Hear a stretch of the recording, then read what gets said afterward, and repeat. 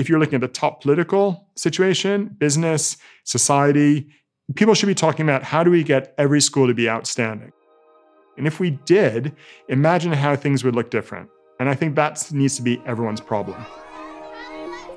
Welcome to The Educators, a podcast series by Capita and Becoming X that explores how we can transform learning to help create a world where everyone can realise their potential. I'm Frankie McHamley, a journalist and broadcaster. This time, we focus sharply on education inequality. Our guest is someone who's made big steps to try to change things. I'm Brett Wigdorts. I founded a charity, Teach First, which became the largest graduate recruiter in the country. And I'm currently CEO of Tiny.co, which is a digital-focused startup helping ensure all people get a great early years education. I'm also non-executive chairman of National Citizen Service, which is trying to ensure every young person in Britain has a great rite of passage and understands their common citizenship. When you say that there's a huge swath of young people who aren't given the education they need to be successful in life, what you're doing is you're setting up an underclass that will last for generations. And you're not doing anything to allow them the ability to unleash their own excellence. Every young person has something excellent inside of them that needs to be unleashed into the world, I believe. And too much of the education they receive isn't allowing that to happen. I think it is the biggest tragedy I see when you visit some schools and you realize the school just does not have confidence in the young people in that school, does not have belief in them. That's why I started Teach First, because I think every young person, especially young people from the most challenged backgrounds who maybe don't always get that from their own parents or their own families, need outstanding teaching and outstanding leadership who believes in them, who will give them the education they need to be successful in life. I think England is one of the worst countries in the world for the disparity in education between children from wealthier backgrounds and children from less wealthy backgrounds.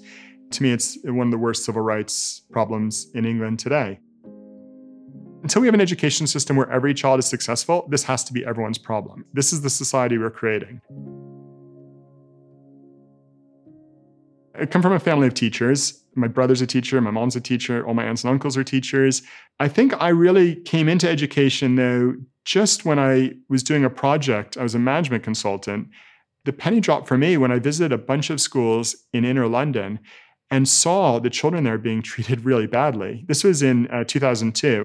But I remember visiting schools where I spoke to professionals there who said to me they didn't think the children in those schools had much possibility. And then visiting other schools where these children were getting a great education and just thinking, this is so unfair. It just felt like this major unfairness in life. It just seems the very first principle that any society has to have to ensure every child gets a great education. And we lose sight of that principle all the time. I'm not sure why, except for the fact that I think so many maybe elites and so many people who can afford it send their kids to great schools and then think it's fine if a lot of children don't get the education they need. And it just seemed to me very early on that this has to be a priority of any just society to ensure every child gets a great education. I once gave a speech on what is the purpose of education, and I started by quoting from Socrates, this ancient Chinese book, the Talmud, the Jewish text on what they're looking for in education. Cicero talked about education. And what's just so interesting is all these ancient individuals were answering the same question in different societies all over the world, and they all had completely different answers. The truth is, education just depends on what society says it is, what people in that society believe it is at any given time. At some point, the purpose of education has to be to ensure people are successful adults. And how do you define successful adults? I think somehow you need to be able to have a job. You need to be able to feed yourself. And I think all the ancient thinkers would also agree with that. I think there's something that's really important about education, though, about understanding what it is to be an adult in that society. I think in the United Kingdom in the 21st century, that means being able to access technology, being able to communicate with people very different from yourselves, being able to change quite frequently as things change around you, being able to be a real advocate for your views in lots of different settings. I think these are some things you need to be a successful adult in 21st century Britain. So it's probably something that needs to be part of education in 21st century Britain also. Brett has a strong belief that the system should provide the same opportunities for all across the board. I mean, the education system has to do a lot, right? But it's not adequate at all for supporting young people for the future. I think it might be somewhat adequate for some young people at some points. Usually those are the young people who have great family support or are lucky enough to go to an outstanding school.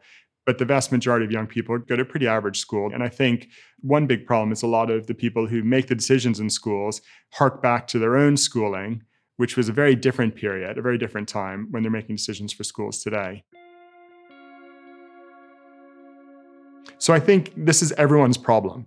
And I go back to say this is the biggest civil rights issue of our time. The fact that some young people do not get the education they need to be successful, but we know they could get that education. How can any of us be happy with society? How can anyone of us be happy with what's out there until that's the case? And it always just boggles my mind that this isn't the most important thing we're always talking about. As well as founding Teach First, Brett has also been non-executive chair of the National Citizen Service since 2018. The programme gives summer challenges and experiences to 16 and 17-year-olds with the express aim of broadening their horizons and introducing them to different types of people. I mean, National Citizen Service is this great initiative which is set up to be a rite of passage for every young person in Britain. If you take a step back, rites of passage is the most common thing that every culture has had all over the world for hundreds and thousands of years. 16, 17, 18-year-olds today don't have that. Their rite of passage is maybe to do GCSE, maybe to get a driver's license. Beyond that, it's very difficult for them to know when they should become an adult and what it means to be treated as an adult. They need to realize when they're adults and when this is their culture, this is their country, and they have responsibility for it.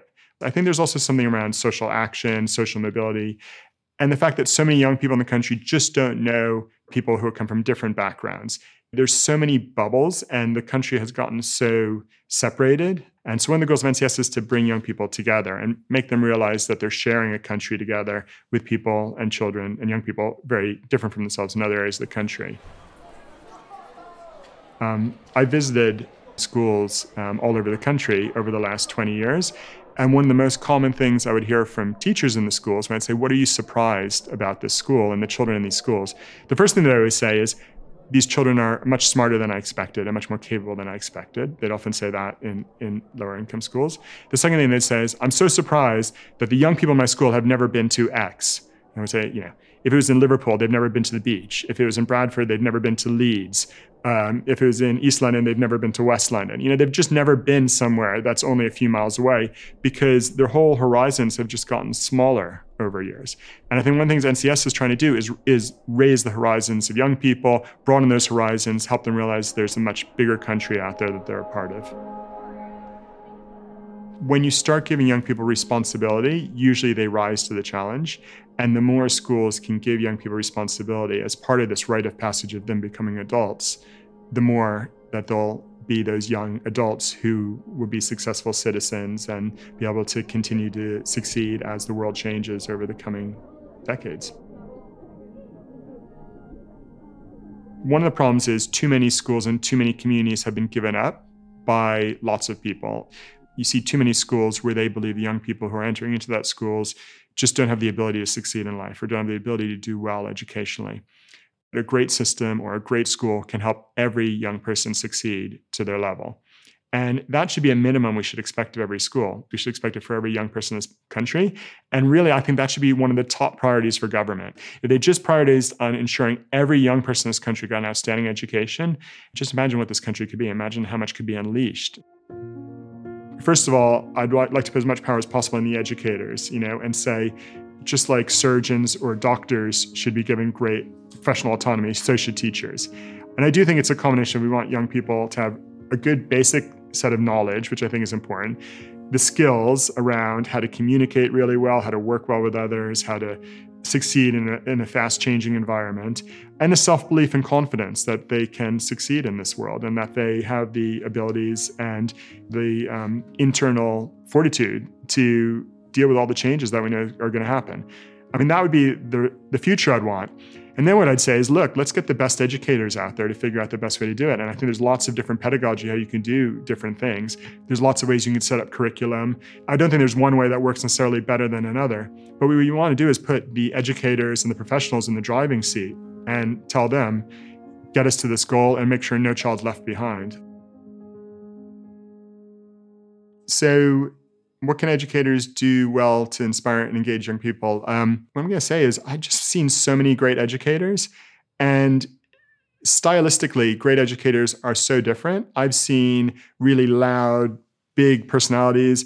I've seen very quiet, almost small individuals who kind of hold a class in the palm of their hand.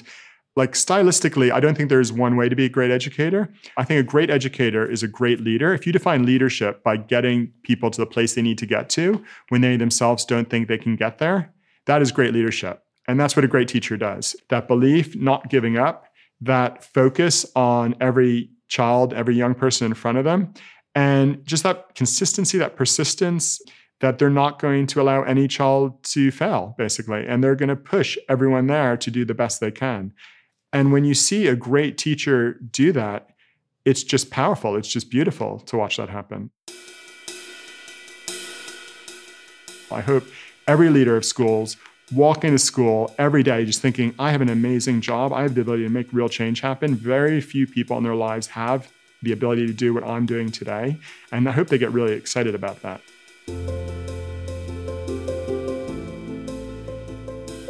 Thank you so much to Brett Wigdorts for sharing his thoughts on education and his passion for trying to cut out inequality. To learn more about the work Capita and Becoming X are doing together, please check out capita.com/BecomingX.